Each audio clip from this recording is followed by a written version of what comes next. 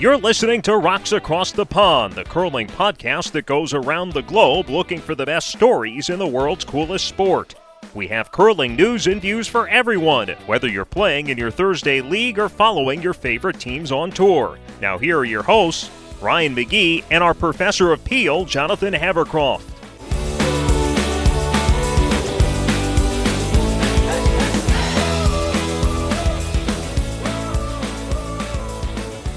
Hey everybody, welcome back to Rocks Across the Pond. It's a curling podcast coming to you from Richmond, Virginia. My name is Ryan McGee, and joining me in Southampton, England is Jonathan Havercroft. And Jonathan, Botcher time is here.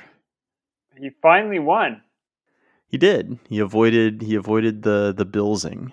He avoided the billsing. I couldn't think. I asked the group chat before the final if they could think of anyone who'd lost 3 finals in a row and then won on the 4th try. The Eagles, but that's NFC championships, not Super Bowls, obviously. But the Eagles made 3 NFC championships and lost them, and then won the 4th, and then lost the Super Bowl to Tom Brady. Yeah. Last year, I went to bed convinced Botcher was going to win, and they lost. And this year, I thought they were going to lose again. I thought they were going to get bills. I don't know why, but I just thought that. Probably because they were playing Cooey. Because they were playing Cooey. They figured out how to beat Cooey, which is don't leave him a shot. Yes. That's all. Yeah. All you have to do is leave absolutely no shot to where it takes the final minute and 12 seconds on his clock for him to look at it, and then he concedes. That's how you beat Kevin Cooey. Yeah. Yeah. Now that you say that, I'm trying to come up with the last time that I saw Cooey throw the last rock and lose. I don't know.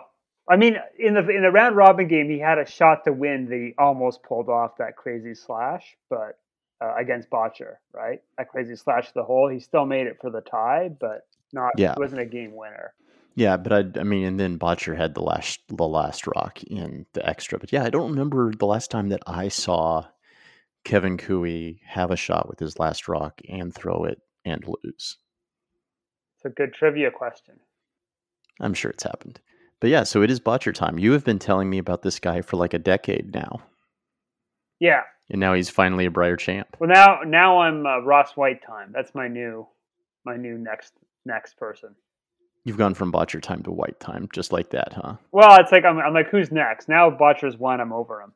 That's it. Well, who's next? Who's next might be Matt Dunstone. That was an impressive performance that he put on in the semifinal, because it really seemed like Dunstone had control of that game for most of it, and then Botcher was able to make just an amazing shot. Off of a corner guard to win the game. Not bad, eh? Yeah, I mean he basically cooeyed Dunstone. So now Dunstone has to learn to not leave Botcher a shot. Yeah, we'll get to your awards later on, but that might be the shot of the week. You're going to hear us give shot of the week to another shot, but that one's probably it. The one that Botcher made in the semifinal. That's probably the memorable one for this Brier for sure, because it's a game winner. I'm trying to think of the last time I can remember a memorable semifinal game winner was Guy Hemming's draw to the button against Saskatchewan, actually against Gerald Simcoe back in 99. So that was a while ago. So what do we think the future holds for these 3 playoff teams? Both the immediate future, as in what's going to happen for them at the trials, and then overall future for these 3 teams. I think Cooey looks good, I gotta say. Like, with the addition of John Morris, they looked scary good. And basically, I think they played 1 or 2 events in the autumn before full lockdown came back, but they really haven't had a season to gel. So you think the communication will be sorted out? I mean, Cooey's always going to throw with 7 seconds left, right? I just mean they seem to not be on the same page. And you even had, I mean, they mentioned this on the broadcast that a lot of the conversations were about strategy and not about execution. And that's where they got in trouble, was they weren't talking about how to execute the shot. Yeah, I mean, they almost won the Brier, so they're not that far off. With Kevin Cooey, we're always talking about Yeah. like degrees of cooiness here. They all have won the Brier. C, 3 of the 4 of them have won Olympic trials, so I'm not that worried about figuring it out. And I think John Morris, if he has a superpower in curling, it's an ability to parachute into a team and figure out how to win quickly. So I think that team's scary good. I think Botcher, there's always that case of when a team finally punches through, you kind of saw it with Gushu, right? Like then he just started rattling off Briars in world championships and kind of, there was that weird phase in his career where, he won the trials and actually for a long time just wasn't punching through. And when he finally did, it's kind of like they have been the dominant team for the last quad, winning 3 of the last 4 prior to this. So certainly Botcher is capable of that, and Dunstone's right there. Dunstone's basically where Botcher was 2 years ago, I'd say. Yeah, and I think there's 4 years difference in age between them. Yeah. So it makes sense that Dunstone's getting to this phase about the same time that Botcher started making finals at the Brier. Yeah, I mean, I think, this is the Sean Graham's been on this point for a while that the next big rivalry is probably Dunstone Botcher. That makes sense. There's a lot of Borg McEnroe in that rivalry, I think. Who's Borg? Who's McEnroe? Well, Botcher's definitely Bjorn Borg. Okay. And Dunstone is definitely John McEnroe. I don't think there's any. That's why I brought up the comparison. Is it's very clear who is who there. Dunstone needs to wear a headband when he curls. Then he does. Yeah, that'd be good. That'd be a good fashion statement to bring out the curling as a little headband. I think too many baseball caps, not enough headbands. And then I think 3 years behind Dunstone is Tardy. So we're going to start seeing him at the Brier very soon. But you give him 2-3 years, he'll start making Brier playoffs. Tardy's got a couple of advantages. He's got basically one mega team in that province, right? Jim Cotter, who's basically, owned that province for the last 10, 15 years, the Laycock Cotter team. So Tardy's, got one team to knock off. He's not in a super deep province, so it's not like he's trying to come out of Manitoba or Alberta. It's the challenge is, can he put together a team, or does he maybe decide to go play third for a team for a little bit to try to get a bit of experience out there with a more experienced skip? So I'd be curious to see what happens there. I guess the other one that's kind of started to make a bit of noise, but hasn't punched through the Brier yet is the Hardy rink out of Alberta, right? They kind of thought they should have been invited. I'm not sure they had much of a case, but they kind of plugged their case on Twitter a bit. I'm not sure if you saw that. But they're definitely them and Karsten Sturmey rinks are kind of the next kind of thing coming up in Alberta. Like I think Alberta's always able to roll out good young teams. And then you have Team Kleider in Saskatchewan too. That's probably the only thing standing between Dunstone and the next however many Briers that he wants. And Colton Flash, right? He's back in Saskatchewan, right? So and he's got a lot of points from his time with Cooey, so he'll be able to qualify for a lot of good stuff. So, I think that's one thing where we're even with the rise of streaming, it's kind of hard to follow whatever you want to call them, the tier 2 teams, the young up and coming teams, because they just don't get the same kind of exposure. So, aside from clicking through Curling Zone and seeing the results, it's a little difficult to follow some of these teams. But there's always a couple of good young teams in their 20s making a climb. Yeah, so it looks like we're going to see, this was our second Botcher Dunstone Brier playoff game. This one was a lot better than the first one, but I imagine we're going to see plenty more, which is fine. That was a heck of a game, huh? Yeah, that was a great game. Is that your game of the week? Probably. I mean, I think that and the Botcher Cooey championship round game were the two best games that I saw, and both were riveting. Both had great shot making. The Dunstone Botcher semi was just tense, right? It was a lot of forces. There was, it wasn't high scoring, but there was always a lot of rocks in play, And there's always the sense that if either team slipped up a bit, the other team was going to pounce and hang a 3 on them. And it was kind of just very, very even battle from start to finish. Botcher time has arrived. Dunstone's time may not be far from now, and Kui may remind us whose time it actually is this fall during the trials. Is that kind of our takeaways here? Yeah, and I think Gushue, I don't want to count him out. I think he's he's won 3 of the last 4. And honestly, in a page format system, they probably squeak into the playoffs, and then they could have made a run too. Mm-hmm. So just the 3 qualifying meant that a really good team, and unfortunately for Gushue with him, was not even gonna make the playoffs this week. So yeah, trials are gonna be fun, and I think Gushue's team. I think that that not having a season and not getting to play together did affect them, but once they have some time to kind of get back together and get back into the swing of things, you're going to see just the deadly rock placement that we're used to seeing from them. Yeah, because they were the most of the elite level teams. They were probably the most inconsistent, and that comes with just not playing. Yeah, I mean it's true. I'd be curious to know how much time everyone was able to get on the ice. That's we know that they talked a lot in the broadcast about how Dunstone's team was able to get a rink in Saskatchewan and basically in Wadena.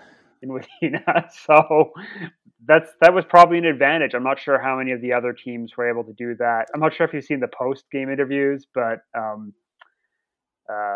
Brad Thiessen's kind of saying, I'm not sure if I'm going to be able to get ice time between now and Worlds. And then Darren Molden goes, "Oh, we can probably get you some ice time." So yeah, the ice maker can probably get them some ice time. Yeah, I think a lot of them were able to find ice time, but like especially with Gushue's team, with being in different provinces, it's just not being able to practice together.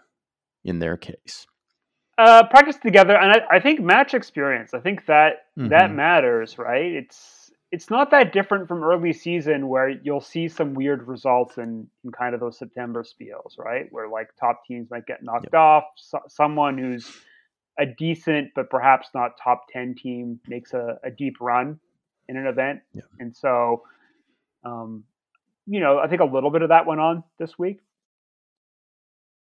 Gushue's team was able to play together with just bringing in a different junior curler to replace Jeff Walker every week, and they were winning out east, but they weren't able to play as a foursome. I think that was kind of what did them in. Yeah, and also I think this format's tough. Like I think about 3 out of 18 teams make the playoff round. Mm-hmm. That's the lowest percentage, right? Because normally it's 25%, 4 of 16. 3 of 18 is about 16%. So just your odds of making the playoffs are about half as good as what they'd normally be. I guess 2/3 as good as what they'd normally be at a Brier. Yep. I did kind of like this format, and you'll talk about it here in just a second when we go through our awards. I kind of did like the just having the semi and the final. Yeah, I did too. I didn't mind at all. I think it played out well. Any other takeaways here from the? No, let's get on to your awards, which we recorded just before the 2 playoff games. So kind of your regular season awards. Let's hand them out. Just like we did for the Scotties, these are your awards that you created that we're going to hand out. We're going to look at that for sure. So these are really regular season awards. We're recording this before the playoffs start. So this is kind of like, you're only taking into account the regular season when you're handing out like your MVP awards and stuff like that. So taking only into account the pool round robin and the champions pool, we're handing out these awards. And Jonathan, the first award, it is actually one I created and added because I like giving out this award. It's my favorite. It is the People's Champ. Yeah, I like that too. So who is the People's Champ? Well, to explain it, it's, this was The Rock from the WWE days. He was the people's champ, and it's the person that, wins over the crowd, which was definitely The Rock back in the day. So it's the person that wins over the crowd. I have some nominees. You have Colin Hodgson. Everyone loves Colin. He's one of the guys behind Dynasty. He's one of the guys behind the fact that the uniforms at the Briar and the Scotties actually look good now. And he's just all in all a good guy who interacts with a lot of the fans on Twitter. So Colin Hodgson probably always going to be a nominee as long as he's in the Briar.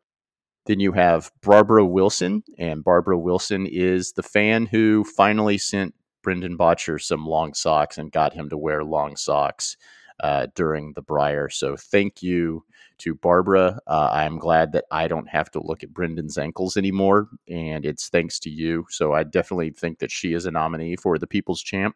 If you didn't see it, Brendan Botcher posted on Instagram that he had received a package in the mail from a curling fan named Barbara Wilson, and it said, "I'm an 88-year-old curling fan, and every time you slide out of the hack, I think that young man needs longer socks," which, as an old now, it's also the same thing I think every time that I see Brendan Botcher slide out of the hack. So she sent Brendan some socks, and he's been wearing them.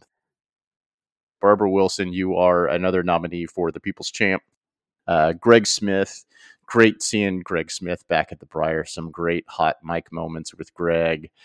Some great social media content from his team. And how do you not love Greg Smith?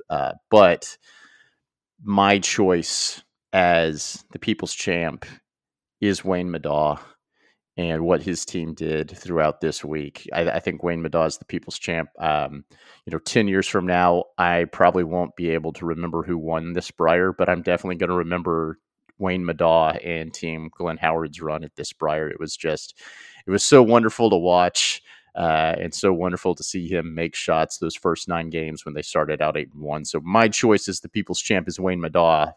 Jonathan, who do you have? I like that. I think we put this on Twitter and see what the people say, because it is the People's Champ Award. Yes? I represent the people, so I'm saying you are the people. This is how all dictatorships start, Ryan. Yes, that's right. This is a dictatorship. This podcast is a dictatorship, Jonathan. I represent the people, and then I tell the people what their opinions are.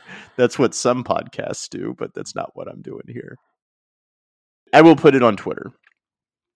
I think they got nominated for different reasons. So I think Middaugh is just dialing back the clock. And the one thing I really liked about watching Middaugh this week and I missed is how fast he is compared to modern curlers. There is one shot, I guess it was yesterday afternoon, so it's Middaugh versus Gushue. The rest of the team is still talking about the shot, and Middaugh was already like sliding past the tee line. Like he's just like, I'm just playing the shot, and they're still arguing about this. He's like, I'm just playing the shot, and he makes it. He doesn't need there's no like 20-second pre-shot routine.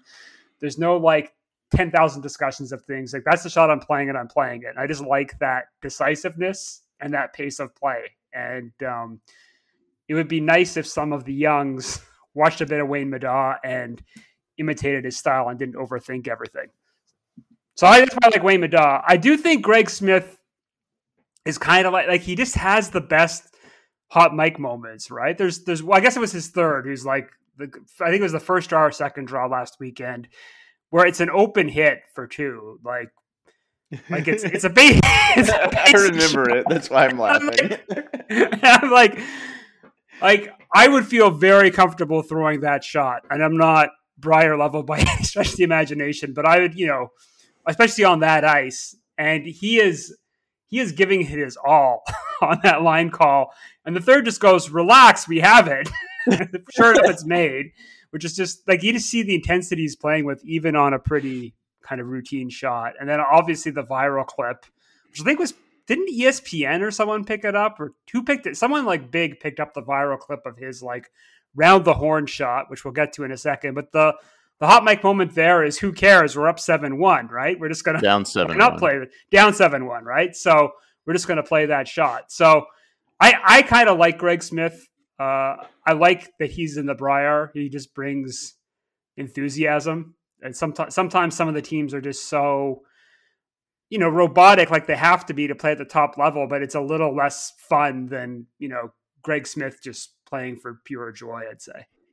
That's right. Yeah, he is pure joy. I think that's the best way to describe Greg. And it was TSN. He won like the TSN. Every night you vote on one highlight versus the previous day's best highlight, and then the winner like keeps going on. I think he lasted a few days there, so that was that. I think that's what that was.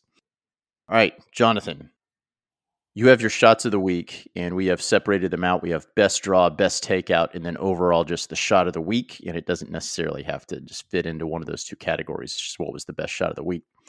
Best draw.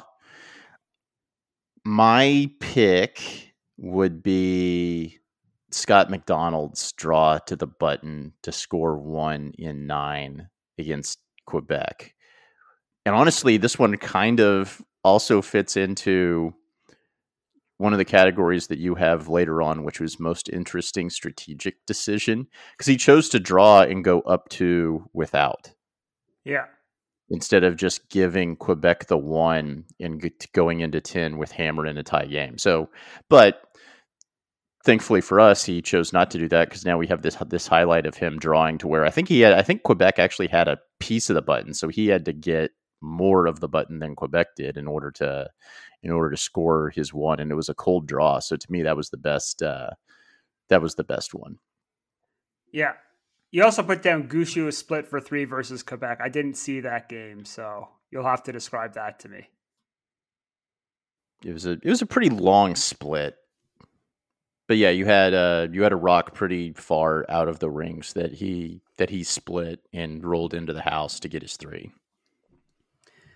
Okay, my 2. All right, first one, I think it's not spectacular, but I think it's important, is Botcher's extra end game winner in championship pool play versus Cooey, where like Cooey did everything he could. He basically forced Botcher to draw biting button at least, and Botcher covered the pin. It's an extra end game winner. It's not if that's the shot that Botcher plays to win the Briar, that's a highlight shot, right? Because it's a pressure draw. But I think kind of in the weird, it kind of just came across as anticlimactic for whatever reason in the context. But I think it was like a good pressure draw. The other one from that game, if we're going to talk splits and whatever, raises, was the one that nobody saw. So Cooey, it looked like they were going to be forced to draw for 2. And then Cooey talks John Moe into like this raise split that was pretty difficult. That scores them a 3. And honestly, I didn't see it. Johnny Moe didn't see it. I don't think the announcers saw it until Cooey pointed it out. So kind of for the vision, and also as a kind of high degree of difficulty, I'd say that might be another candidate too. Oh, this shot will come up later in the podcast. All right. Okay. So who you got? Who are you going to go with? I'll go with Botchers. It was to win a game. It was to win the game. If he misses, he's in a tiebreaker this morning and not in the semifinal. All right. I like McDonald. Okay. All right. So next category. All right. Your next category that you have is best takeout. There's a few nominees here. One is from that same Nova Scotia Quebec game. Scott McDonald had a triple in 10 that basically iced it against Quebec. Cooey had a double for 3 against Saskatchewan. That was pretty good. Madaw had a double to win against McEwen. And Botcher had a raise takeout to beat Laycock in the last game of the round robin. And it was a huge victory for Alberta because they were sitting on 2 losses, I believe, at the time. And if you go to 3 losses, you're in trouble. And they were sitting on 2 at the time. And this was after that delay. They're far and away the last game on the ice, and he makes a pretty difficult shot to win the game against Steve Laycock. Yeah, I think one of the game winners. I think the Madaw one I saw. I didn't see the Botcher Laycock one, so because that was middle of the night. But yeah, I think either of those game winners for sure. All right, so you want to take Madaw, and I'll take the Botcher shot. Sure. All right. Okay, so what what's the shot of the week then? There's two nominees really for like the best shot of the week. And for a long time, I thought it was going to be the Greg Smith shot around the horn to score 2. I did not think that could be topped. Because it's one thing to go around the horn. It's another thing to go around the horn when the rocks are as far apart as they were. Yeah.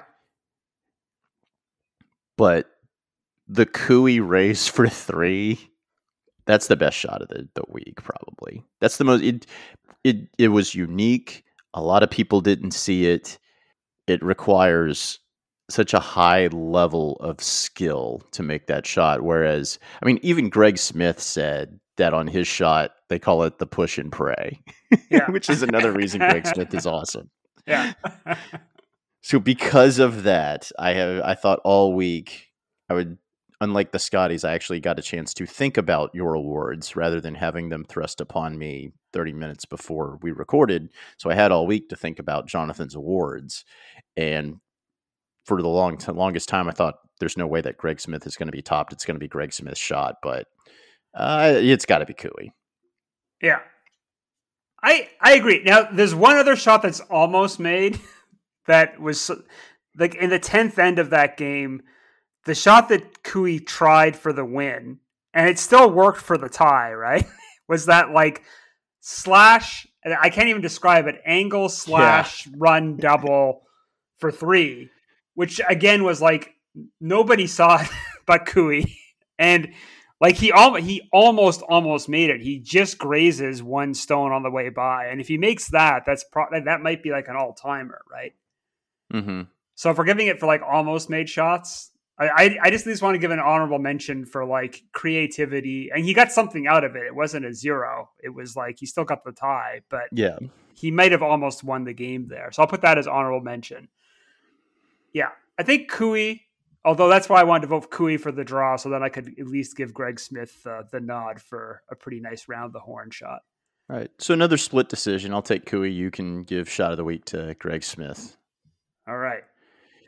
All right, Jonathan, this one is yours. Most interesting strategic decision of the week. I think so. It's I almost want to rename this prize best end. So, because I did this with the Scotties, and I think again there's a really good game here. Saskatchewan versus Cooey, third end. And I was actually texting you the entire end because it is, I mean, both sides were calling a very aggressive end and you knew something was cooking from early on. And it was basically, if you want the actual individual decision, it's when Wildcard calls the timeout and they decide to wrap another one around. And that basically sets up a Cooey shot later in the end for 3, the double that you mentioned later on for 3. Mm-hmm. So I don't want to get like too much into the weeds here, but I would recommend to anyone here just to go on the Curling Canada feed and rewatch that end like all the way through, because you can learn a lot just by studying that end closely. And we'll put the link in the show notes, yeah. Just like we did for the Scotties for most interesting strategic decision. We will put the link to that video in the show notes. Best team to not advance.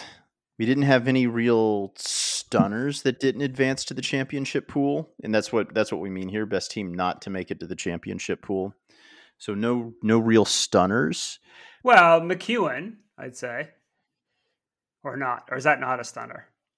Because there was always going to be one. There was always going to be one of the top 9 teams that we kind of consider to be the professional teams. Mm-hmm. So, like, if MacEwan had made it and Gunnar hadn't, I wouldn't have been stunned. Yeah. Now, if MacEwan had made it and Cooey didn't, that's a completely different conversation. So I'm not shocked that MacEwan's not there just because one of those teams had to not make it. They're probably, in the terms of not just looking at the Brier week in terms of the best overall team not to make it to the championship pool, it's probably MacEwan's team. But in terms of how you played throughout the week, I think it's James Gratton's team. And the reason for that is I looked at the teams that were 4-4, those teams that were one win away from making at least a tiebreaker to get into the championship pool. And Grattan had the head-to-head against McEwen. He beat him I think it was the first draw. So Grattan has head-to-head over McEwen. And among the 4-4 teams, Grattan and McEwen are tied for the best win because they both beat Jacobs. So really, among the 4-4 teams, I think Grattan and McEwen were the only teams to beat a team that was in the championship pool. And so you have them. I guess other candidates might be Jamie Murphy, like Scott McDonald combo. Yep. Maybe Team Fournier, who kind of had some good games against the top teams, right? Didn't pull off the win, but was certainly in there. I think Grattan's team was the most consistent because they had a 1-point loss to Botcher that I think was in an extra. And then I think they had another 1-point loss against a championship pool team. The only thing was the very last draw, they wait until then to have far and away their worst game of the tournament, and they drop kind of a stunner to Northwest Territories. Yeah. So otherwise, they would have been in a tiebreaker against Jacobs. That would have been interesting for sure. Yep. I'm sure they're disappointed because I heard Grattan on the Two Girls in a Game podcast saying that their goal was to make the championship pool this year. So I'm sure they're disappointed, but I thought they had a great week, and they were the best team not to make it to the championship pool. So who you got? Yeah, I'll go with Grattan. So it's a unanimous decision this time. All right. Unanimous. Rookie of the year. We talked about this in our Briar preview that there's really not going to be there were two. There was Mickelson from UConn and Greg Skogie from Northwest Territories. And Skogie beats Mickelson in the head-to-head battle and then picks up another win against James Grattan in that last draw to play spoiler. Really, the only other rookie that I could think of to even nominate would be Wayne Madaw's Tibia, but I'm going to give it to Greg Skogie. Who is the alternate for Team Cooey? So here's the thing. I don't know. I would have to look up his name right now live to tell you what it is. But it's a guy. Michael Cayone. Him. Yeah, the story was he hadn't played in 30 years, and so him getting to throw with when he got into a game with Cooey was the first time he'd gotten to play in who knows how long. So he's actually their chiropractor. And so I think what they did is they put him down as the alternate so they could bring the chiropractor into the bubble. So I think it was a creative workaround on the rules. This is why I love Kevin Cooey. This is because that is how we have advanced as a sport. You have Kevin Cooey putting his chiropractor as an alternate to get him into the bubble at the Briar. And then if you read that book, Burned by the Rock, you have the story of Ed Wernick wanting to bring his favorite stripper as their coach for the 1988 Calgary Olympic trials. So it's amazing how the sport has changed, Jonathan.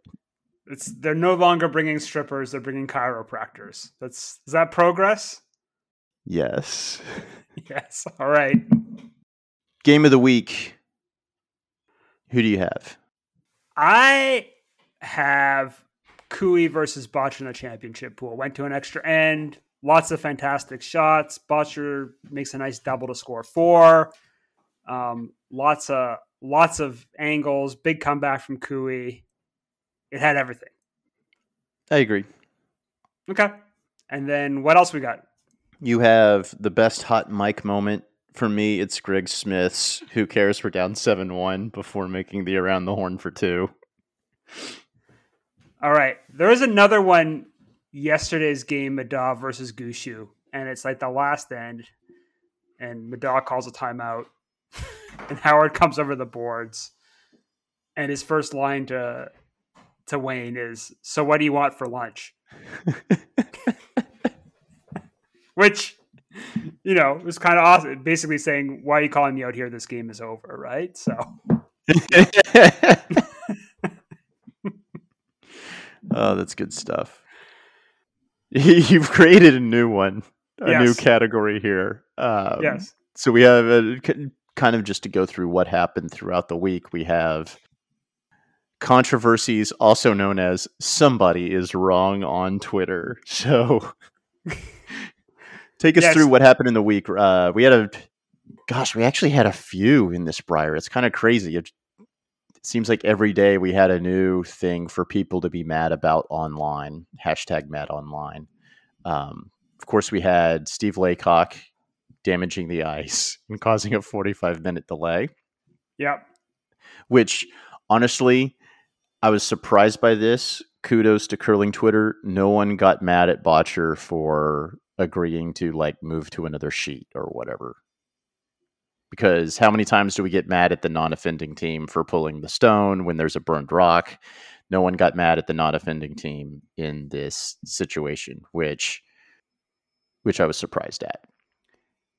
Yeah, I mean, so I guess that's like a minor detail. I think the bigger one, so there's two parts to this. I think, and I've said this before, like the one thing about curling fans is they're highly moralistic, as in they just get very judgy about stuff. Like that doesn't, and there's a lot of people on Twitter saying there needs to be some kind of new rule. There actually is a rule on ice damage in the rule book, and it's very simple. The first time you damage the ice, you get warned by the umpire.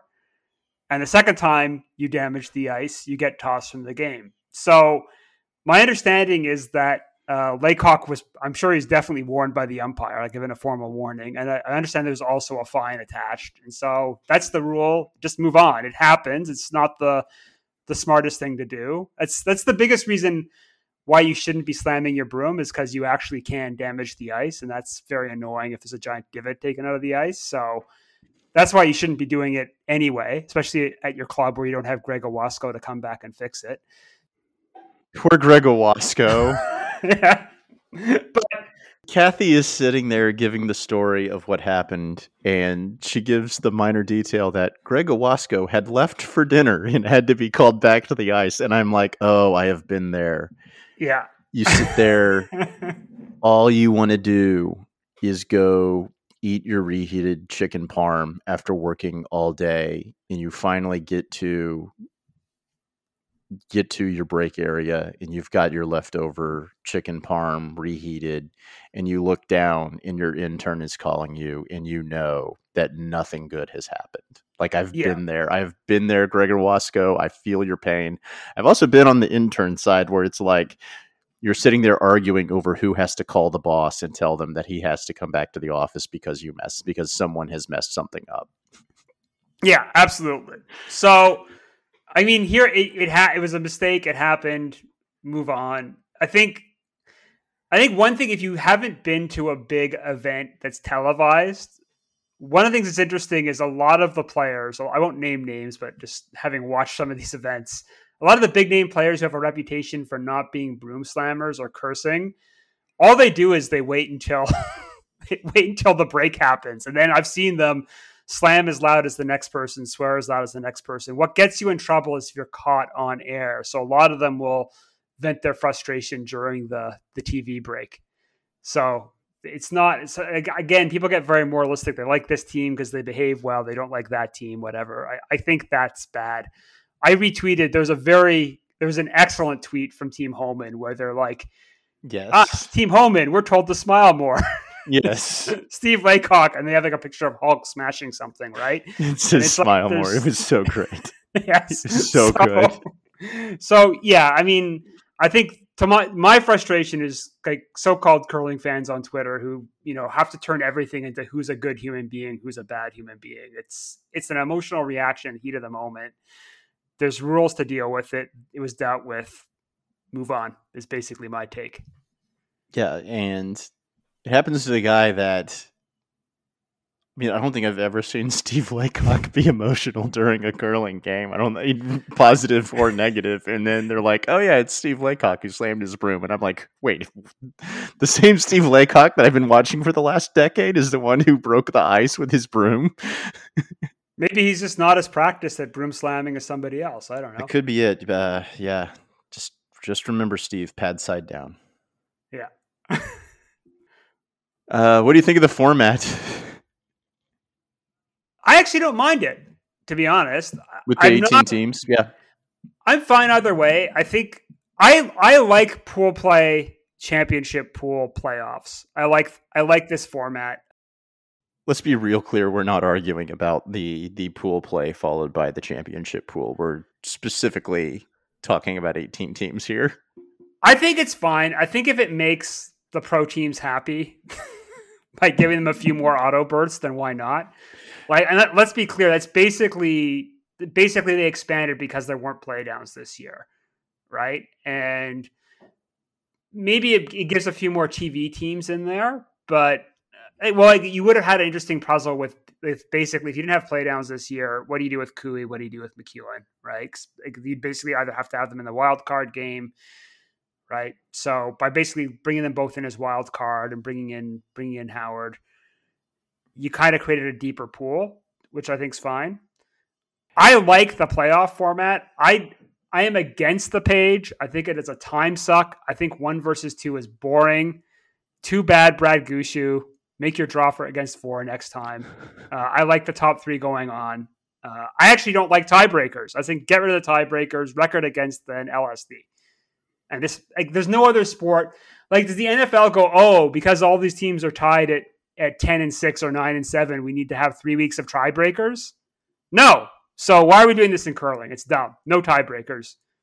No page. No other sport does a page. Just win your games. Wrong. Australian rules football and the Australian National Rugby League has basically the equivalent of a page playoff system. Yeah, but they have kangaroos. Are you going to let a country with kangaroos tell you how to do things? No. Man, you. What do you have against kangaroos, man? I don't know. Just don't like them. They've got pouches and they hop around. I don't trust them. Man. The point is no tiebreakers. Get rid of them. So I actually thought about this. Let me know what you think of this, Jonathan. You remember relegation and Yes. the little pre-tournament mini tournament that they would have to determine which relegated team got in. Do that for the wild card. In terms of what? Bring in the best 4 teams that didn't win their provincial and have them do that on Thursday and Friday to determine the one wild card team. Well, they already do the wild card play-in game. Yeah, but expand it. Instead of having 2 wild card teams, bring in 2 more, have it be 4, have them play a little mini round robin with a championship game between them and televise it. The reason that TSN never showed that little pre-tournament field was they didn't want to show UConn versus Nunavut. They would definitely show the 4 best, basically TV teams that didn't win their provincial play down. They would show that. Now you're expanding your coverage. You're expanding the number of draws that you have to sell more, so that you can sell more tickets. Maybe I didn't like the wild card play-in game, to be honest. Yeah, so I don't like it either because it's just one game. You've got someone who shows up, they can play one game and then go home. Now with this, you're guaranteed 3 games. So my thing, keep it how it is, 18 teams, maybe 2 wild card teams, and then I kind of like a next gen team, like a U25. And maybe you do a U25 next gen tournament and you use that as a path in. I just have a note here. Ask me about blank ends. Jonathan, what is your opinion of blank ends? Hashtag blank ends are beautiful. I like blank ends. I think, again, here's why people are wrong on Twitter. So we're not talking about, it's not 1988-89 with the Ryan Express where they're running the stones up and down for 10 ends, right? That's not what's happening with the modern blank. The modern blank is a lot of stacking up with stones in the forefoot, and then one of the teams doesn't like the setup, and so they bail on either second stone or thirds first stone. They spill a lot of granite, and it's part of the strategy of the game. They're manipulating the game to try to get hammer and even ends, or they'll try to protect the hammer to try and score their 2 or 3. I think it creates a lot of interesting late game situations. So to ban blank ends, I think would take some of the strategy out of curling. It would make curling dumber. Fans need to learn to appreciate defense as much as they appreciate offense. A blank end is just an up and down inning in baseball, right? it's just a three and out series in football. It's good defense, and we should appreciate good defense as much as good offense. Nobody is running it up and down. Like there's one game which I actually think is an accomplishment. Everyone else sees it as a sign of like the demise of curling, but I actually thought the Gunners 1-0 game in a Bonspiel a few years back was actually a significant accomplishment. Like, go and try and do that. If you can win a game, winning the hammer, blanking everything, winning 1-0, I tip my cap to you. So I don't think blank ends are that big of a problem. I heard Jerry Gertz talk about that 1-0 game. So Gunner was playing against Sean Geel, and Gunner started the game with hammer. And the first 7 ends, Sean Geel came top 8, basically. So Gunner is like the ultimate curling computer for a brain. It's like that guy Howard Lederer, who is the poker player that just automatically knows the percentages every single time. I feel like Gunner's the same way, where he's like, I'm starting with the hammer, I have a 60% chance of winning, and then he sees the stone go top 8, and he's like, if I hit it, I now have a 60.5% chance of winning. So he hits it. And this happened for 7 ends. Geel would go top 8, and Gunner was like, I am increasing my chance of victory by 0.5% hit.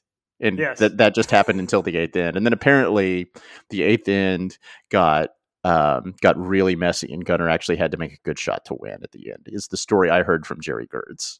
Well, that sounds like a good game to me. I mean, honestly, if Geel, I suspect Geel thought that Gunner was a better team, which he is. He's higher ranked. And so one strategy teams use when they're playing a team that's higher ranked is they'll play very defensively to try to keep the score close for as long as they can and then look for an opportunity. And Geel basically tried to bring it down to the last end. That's legit. It's not great TV viewing, but it wasn't a TV game either, so who cares? It's a strategy. Learn to appreciate strategies. That's what I say. Jonathan, what is your opinion of the tick shot? Okay, this is interesting. So first of all, they just, on Kevin Palmer's new podcast, they had Ken Palm, Jerry Gertz, and Gunner for about 30 minutes discuss the tick shot. And I've never heard anyone get so excited about the tick shot as Gunner gets on that podcast. Like, he just, I love Gunner so much. Yeah. I mean, his enthusiasm and Greg Smith's enthusiasm would be like an enthusiasm off of some sort. But yeah, it's great listening. So go listen to that. I don't know if we do need to ban the tick shot. And this is so here's the question I have, and this is not an analytics question. It's a sports fandom question. Okay, in a tied or very close football game, a normal thing that happens is the team who has possession last marches down the field and kicks a 40-yard field goal, right? Mm-hmm. Like, we see that all the time. Does that mean the game is a bad game? I don't know. So to my mind, basically the Cooey Botcher game was excellent. And then the last end was 2 ticks. And Cooey was doing basically using everything in his bag of tricks to shrink the scoring zone. And he managed to force Botcher to draw button against the stone biting forefoot, right? So he basically got the best result you could hope for. Botcher made it. To my mind, that's a bit like forcing a kicker to make a 40 or 42-yard field goal. So there's a chance he's going to miss, but someone at that level probably isn't going to miss, right? But It wasn't the most exciting end to a very exciting game. But a lot of sports are like that, right? Yeah.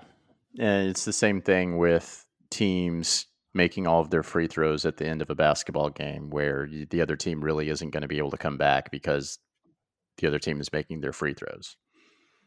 So I guess the question is, do we want to make curling such a gimmicky event where the team always has to try a double run triple on the last shot?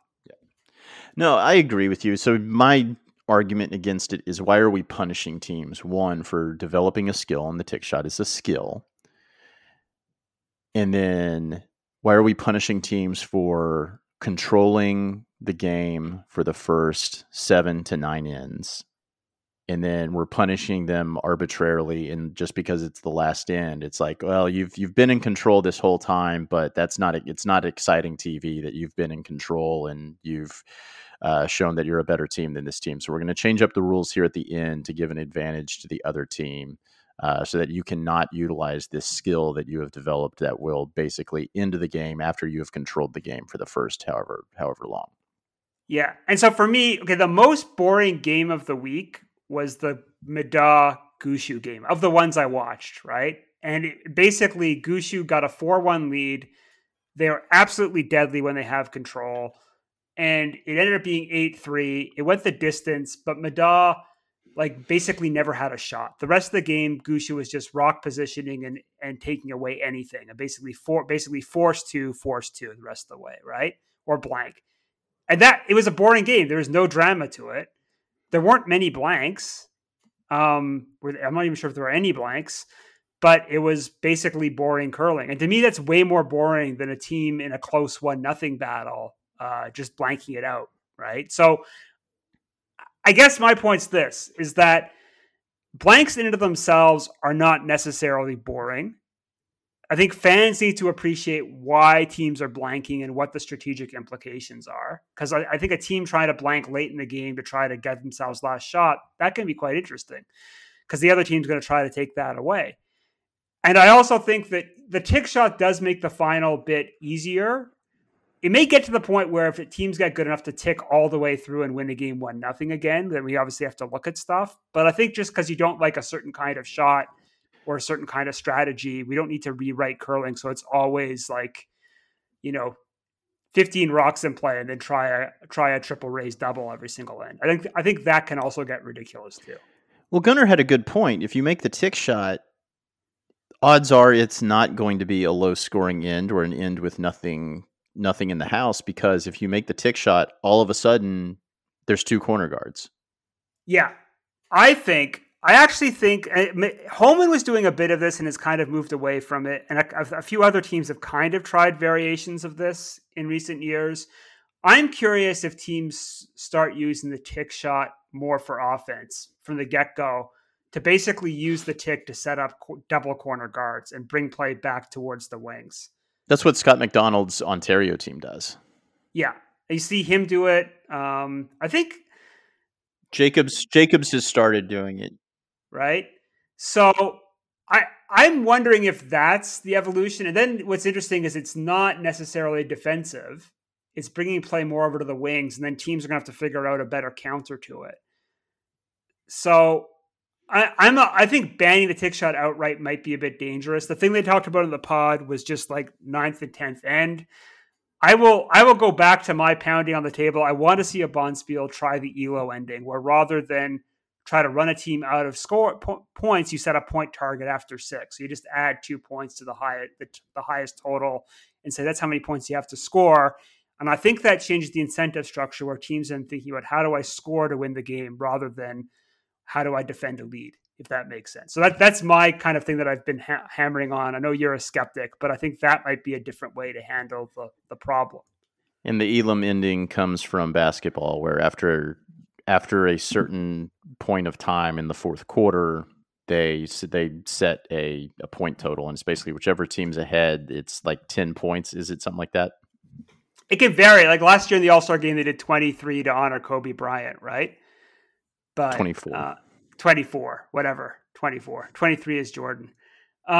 So yeah, you can set it whatever. My thinking is try 2 after end 6. And that actually then, the other advantage of that is it shuts up the 8 end versus 10 end debate, because you'll probably finish the game. If you can't score 2 points in 4 ends, you shouldn't be curling. So the game could be over in anywhere between 7 and 10 ends, right? So TSN's not going to like that. Why not? Because they have a certain time block that they've got. Yeah, so they get whatever. They do something else. They do trick shots at the end. And TV doesn't like not knowing what their window is going to be. Isn't that the case for every sport though? Doesn't basketball have erratic endings? I mean, you could have games go 5 overtimes, but that's extremely rare. But is it the same just for the time of the game, or is everything just set in the basketball game for how many advertising slots you have? Yeah. It is? Yeah, you know how many slots you have. Okay. What about football where it's like erratic time length? No, you know how many breaks you've got. Yeah. That's why the 2-minute warning exists, Jonathan. The 2-minute warning does not exist to help either of the teams. The 2-minute warning exists to get a TV break in there. Oh, well, we could just have a 2-minute warning in curling. Okay, that's pretty. You mean the end of every end? Just add, if it's about adding advertising, just build in a break after the sixth end. You build in a break between second stones and third stones, and you just go, okay, that's where there's like a team timeout where both teams got to meet with their coach and talk for free. Okay. Or you expand the timeout slot, and so you can use that timeout as when you can go to ads. But that's the most interesting thing about curling is when the coach comes out and they talk about strategy for a minute and a half. Yeah, they can just play it back the same way they do in basketball, where the coach is like, do this, curl there, pop out. And no one understands what the hell they're saying, but everyone's like, it's a really good play. Around the screen. Around the screen, pop out. All right, you then brought up the analyst. All right, you brought up the Gushue Middaugh game. And that brings us to texturing stones, which was another mini controversy yesterday because I guess they didn't tell the teams that they textured the stones, and it was just whoever asked the ice makers if the stones had been textured or not were told that they'd been textured. And then even then, Scott Howard said on Twitter that they didn't get a clear answer the first time that they asked as to whether or not the stones had been textured. So let's get one thing straight.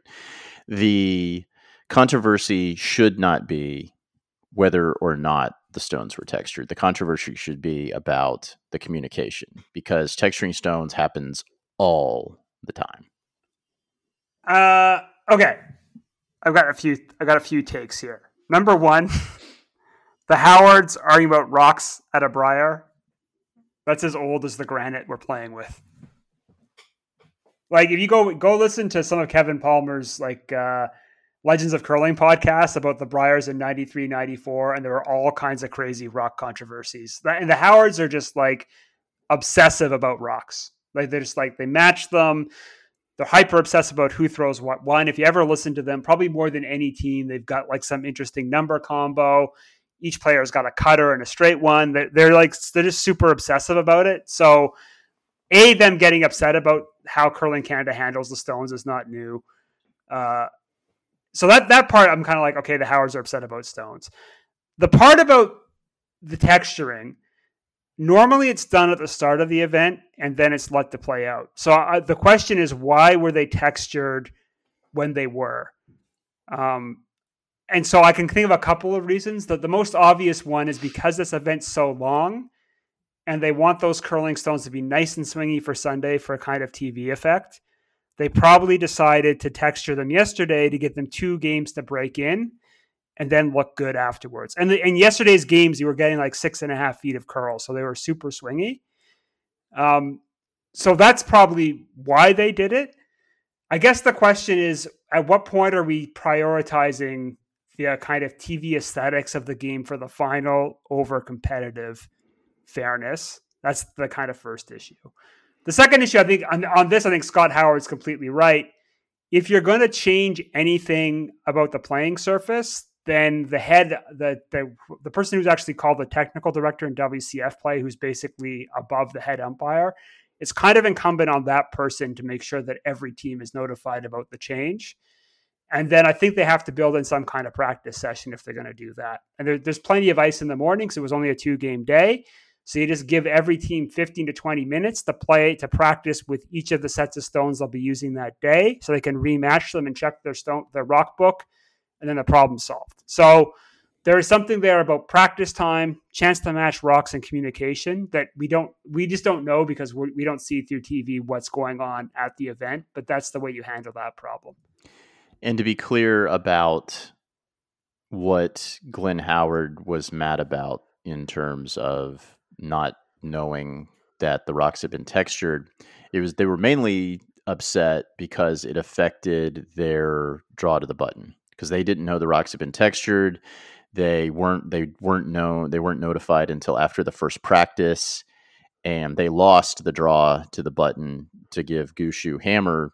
Gushue goes out, scores 2 in the first end, forces, scores another 2. He's up 4-1. The game's basically over. Against Brad Gushue, you're not coming back from down 4-1, or very rarely you're coming back from down 4-1 against Brad Gushue. But that I think that was the main thing he was upset about, was them not knowing had an impact. He said he was very clear to state that it had an impact on their draw to the button for the game against Gushue.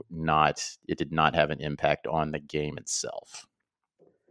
Yeah, so they probably we didn't see what the draw to the button was, but if one of them overcurl, like, so they didn't come close. They had one of the best DSC's draw shot challenge scores the whole week leading up, and then apparently their score against Gushue for the game leading up to against Gushue was apparently just not good at all. Yeah, so they just didn't know. And so the question is, was it line, or it can, when they texture the stones, change the speed a little bit too. So, but normally it's how it curls or breaks, and that can affect the line. Because if you're doing draw to the pin, you could throw perfect tee line, but if it over curls by 2 feet, you're still off by 2 feet, right? Mm-hmm. Which is totally possible on this ice. So I didn't see exactly what happened with well, we didn't, because they don't show that on TSN, but that can definitely have an impact, and hammer does matter, right? Oh yeah, especially again, yeah. Somebody said it was even Gunnar, because I imagine Gunnar is able to just calculate this in his head and didn't have to go and find it, but he had the exact percentage on who. He had the exact winning percentage for teams starting with hammer, and it was high. I imagine that Gunnar just did that math in his head. It's 60-40, basically. It was a little higher than that. It was a little higher than that for this like tournament. 61.5 or something. Yeah, Gunnar knew down to the decimal point what it was. All right. All right. The only other thing, and to me, it wasn't even a controversy. It was, you had a really great moment where Greg Smith played John Epping, and then they posed for a photo with the LGBT pride flag afterwards. And everyone that I saw just saw it for what it was, which was a great moment. And apparently there was one person who replied to Greg Smith and John Epping that was upset that they had done this. And thankfully they were drowned out by the rest of curling fans. What's great about curling fans is, we, as a species, especially as a species on Twitter, we get mad over very, very little things, but we celebrate the big things. And this was a big thing, and everyone saw it as a big thing that mattered and was important and was great, except for one person who thought it wasn't great. And Matt Sussman said it much better than I ever could as to why this was such a great thing. Go and read his newsletter. It's at curling.substack.com. Definitely go read that. You can also Google The Hand That Cradles the Rock to find it. But he had a great newsletter about why this was such a great moment and why it mattered. And really it comes down to a discussion we had a couple of weeks ago on this podcast with the folks from the Global Initiative for DEI in Curling, that representation matters. And that's really why this was important. And it's why it was so great. Yeah, I agree. It was a big moment. I don't know. Again, someone being wrong on Twitter isn't surprising. Right? So I don't know. I mean, I'm glad the person was ratioed out, but also there's basically the first thing I learned on Twitter is ignore. You actually told me that. Ignore the people in your mentions, because anything you tweet, you might get some rando saying something, and you basically have to mute your mentions and ignore dumb comments. Fortunately, that doesn't happen to us, because all of you who listen to us are extremely smart and extremely balanced, extremely well-balanced people. So thank you all for not being insane and flooding us with comments and taking like one sentence that we say and having it disregard everything else that we say during the hour that we talk. So thank you all. Hot takes. You have Ryan. all right. Yeah. You told me you have hot takes. All right, what hot takes do you have after watching a week's worth of Briar? All right, last 2 years, the top 4 teams of the Briar have been Cooey, Botcher, Dunstone, and I'd say Gushu. Gushu didn't get through this time, but he was probably the bubble team. He's only won 3 of the last 4 Briars. Yeah. So if I were a betting person, and I'm not, but if I were, I'd put the odds at 80% that Canada's men's Olympic team will be one of those 4. I think you're wrong. You think I'm wrong? So what do you have? Like 95%. 95%. So why do you have it at 95%? Who else is going to beat them? Okay. So the counter argument, it's not analytics. It's superstition. I'll admit that. But if you look at the history of the Canadian Olympic men's trial, 1998, Mike Harris, upset win. 2002, Kevin Martin, favorite wins. 2006, it's the No Chance Gushu Russ Howard team that wins. 2010, it's Kevin Martin winning. 2014, it's Brad Jacobs, who had to come through the pre-trial and was seen as an upset to win it. And then in 2018, it's Kevin Cooey, who probably dominated the previous quad. So 2022, it's going to be an upset team if you follow that pattern. You buy that? No. No? You don't have Jamie Murphy winning the Olympic trials. It's because even more so than even 4 years ago, you have the top teams consolidating talent. Yeah. Like even Dunstone's team, they made it to the playoffs. They made it to the Page 1-2 game and couldn't quite get there. And what did they do? They didn't hold. They didn't stand pat. They went out and added the other good skip in Saskatchewan. There are plenty of good teams and good skips in Saskatchewan. They added the other top level, slam level skip in Saskatchewan as to play second for them. Yeah.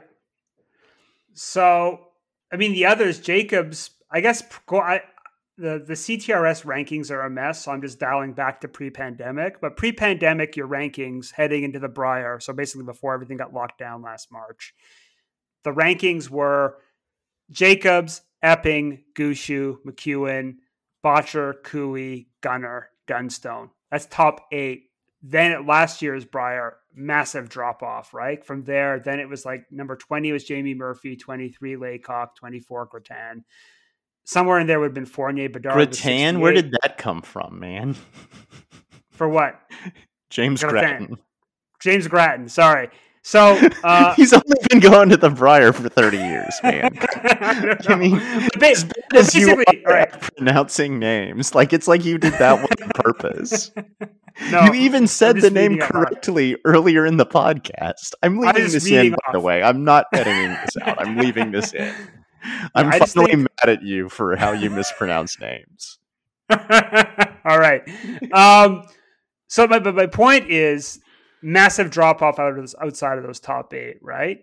And what's interesting is if you go by CTRS rankings, Epping and Jacobs are higher ranked, but they're when it comes like the big events, they're not the ones punching through. It's been Botcher, Cooey, Gushu, and Dunstone the last 2 years. Okay, so explain big events, because you say that plural, where when Epping and Jacobs do really well at the Canada Cup and at the Slams, and for the most part are contending for playoffs at the Briar, but they haven't been winning Briars. So when you say big events plural, they're doing great at the events that aren't the Briar. So what you're really talking about here is the Briar. That's what you're talking about. And the trials. When there's a chance to go to an international event on the line, Kevin Cooey's who you want, right? And what's interesting is Cooey's record at the Slams is not that great.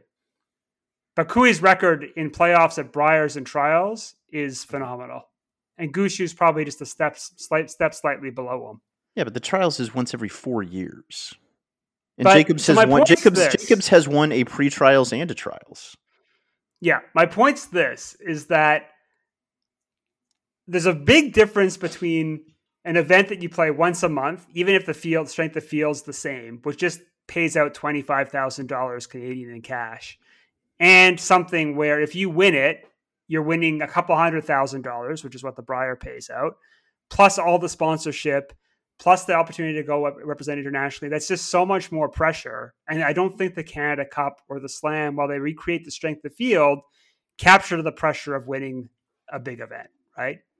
Teams don't react the same way when they win a Slam to when they win a Briar, right? Except Just Matt watch Dunstone. the celebrations. Maybe except Matt Dunstone, but we haven't seen Matt Dunstone win a Briar, right? I'm pretty sure he's not going to trade his Slam for a Briar if he wins the Briar today, right? No, probably not.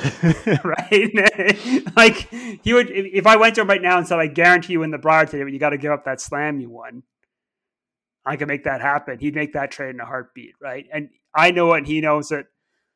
So when you talk about big events, you're talking about 5 curling tournaments during a quad. Really 4. Yeah. But what else is there? The other stuff's good. I'm not saying, only winning a Slam is significant, but you get 6 bites at the apple a year, right? Like there's a pressure of you got to wait till next year, or you got to wait next 4 years to do this thing, and everyone's peaking. Okay. I'm not convinced that everyone shows up at every Slam looking to win. They're not building their season around that. If they win it, great, but I don't think that many teams do. They may be points chasing and thinking, how do we acquire points? The other big difference is when you're out there points chasing, what you're really trying to do is qualify, and then you're kind of in the money, and then you kind of depends on how you do on Sunday, right? But you'll take your quarterfinal and the points that you get with it, and if you don't go beyond that, you don't go beyond it. It's a different setup. It's a different format. And really, during the last quad, so the events you're talking about, Jonathan, during the last quad, 2 teams have won them. 2 skips have won them. Yeah. It's Gushue and Kui. And in some ways, it looks a lot like run into 2010, where it was basically Howard Martin. And everyone knew it was going to be one of those 2 teams, and the final came down to that. So if you told me Gushue Kui, I wouldn't be surprised. So you put 4 teams in there. You put Gushue, Kui, Botcher, and Dunstone. If I gave you Gushue and Kui versus the field, who would you take as the Canadian men's Olympic team? Gushue Kui, for sure. Okay. Although I'd put it 70%, 10% Dunstone, Botcher, 20% the field. Okay. Like if McEwen showed up, because McEwen had a good run last time. If McEwen gets it together, they're fully capable of having a good week and winning, right?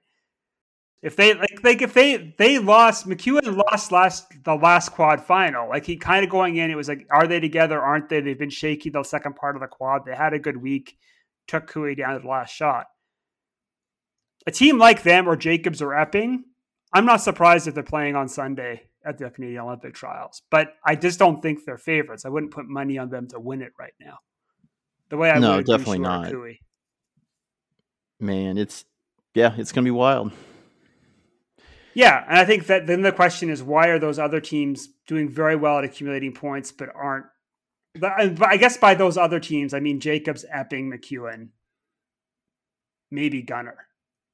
Although I think Gunner's not quite there yet, right? Why are they not showing up and in the big events these days? What's holding them back? What's holding Gunnar back?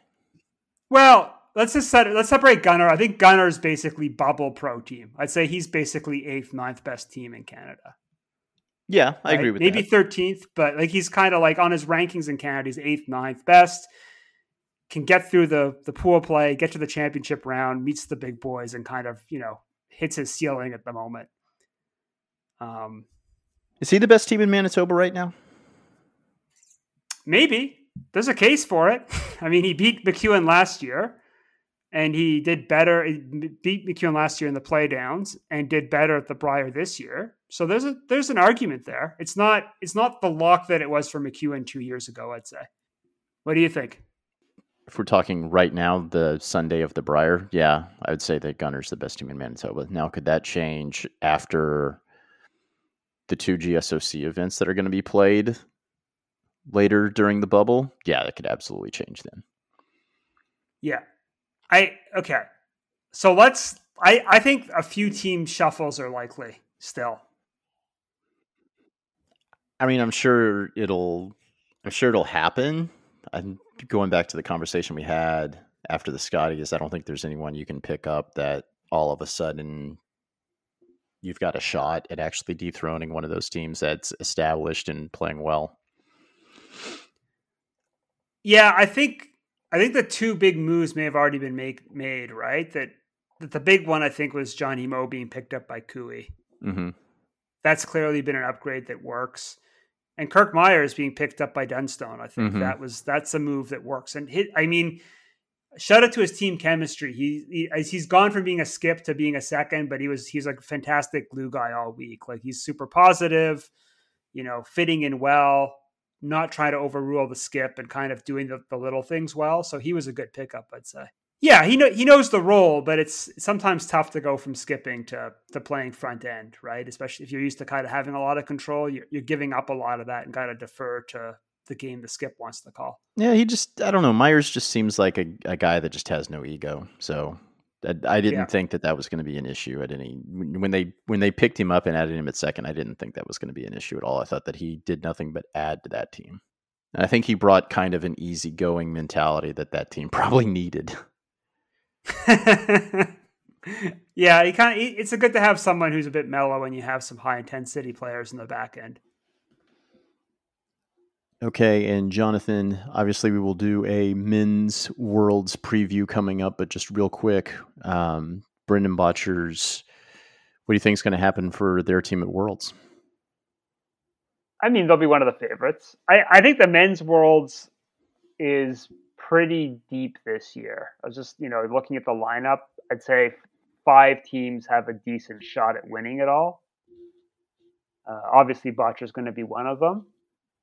But, you've got all of the other powerhouses have kind of punched a ticket too. Again, I think there's an interesting question of what kind of season different teams have had, right? Because it seems like Switzerland's had some kind of a curling season. Sweden never really locked down, but it doesn't really seem like Adin toured all that much, but he's probably been on the ice practicing every day. And the Scottish teams have all been training in the National Curling Academy. That never really shut down. So they've been doing kind of in-house competitions, which is a kind of pretty high level. So it's a different kind of season from what we're used to, and the preparation will be a bit uneven, I think. So that'll be interesting to see. I wonder what kind of preparation has the Schuster rink had, basically they've been scrimmaging other U.S. high performance teams. At the Four Seasons rink, basically? I think at Duluth. Okay. So just kind of, sticking close to home. So, there's preparation, but it's not a normal season of preparation. So I think it'll be similar to what we've seen already with bubble play. Teams won't be as sharp. Teams that stuck together probably have a bit of an advantage, as we've seen kind of the Brier Scotties opposed to new lineups. I do think it favors slightly more defensive teams too. Just because the rock positioning thing, the touch teams it's a little trickier to get that back. And it looks like the stats for both the men's and women's were about 5% lower on average, so about a shot a game less per player compared to last year. Okay. Well, we will dive into that when we do our Worlds preview. Everybody enjoy the Canadian Mixed Doubles Championship. We will not be doing a preview of that, but enjoy it if you can find a stream of it, and we'll talk to you again real soon. Thank you for listening to Rocks Across the Pond, a curling podcast. If you enjoyed this show, we ask you to please leave a review or tell a friend about us. Your referrals to friends and family are the greatest compliment we can receive and is what allows our show to grow and share our love of this great game. You can find all of our past shows and blog posts at rocksacrossthepond.com. If you have a question or comment, you can reach us at rocksacrossthepond@gmail.com or find us on Twitter, Facebook, and Instagram. Thank you again for taking the time to listen to us, and we will talk to you again real soon.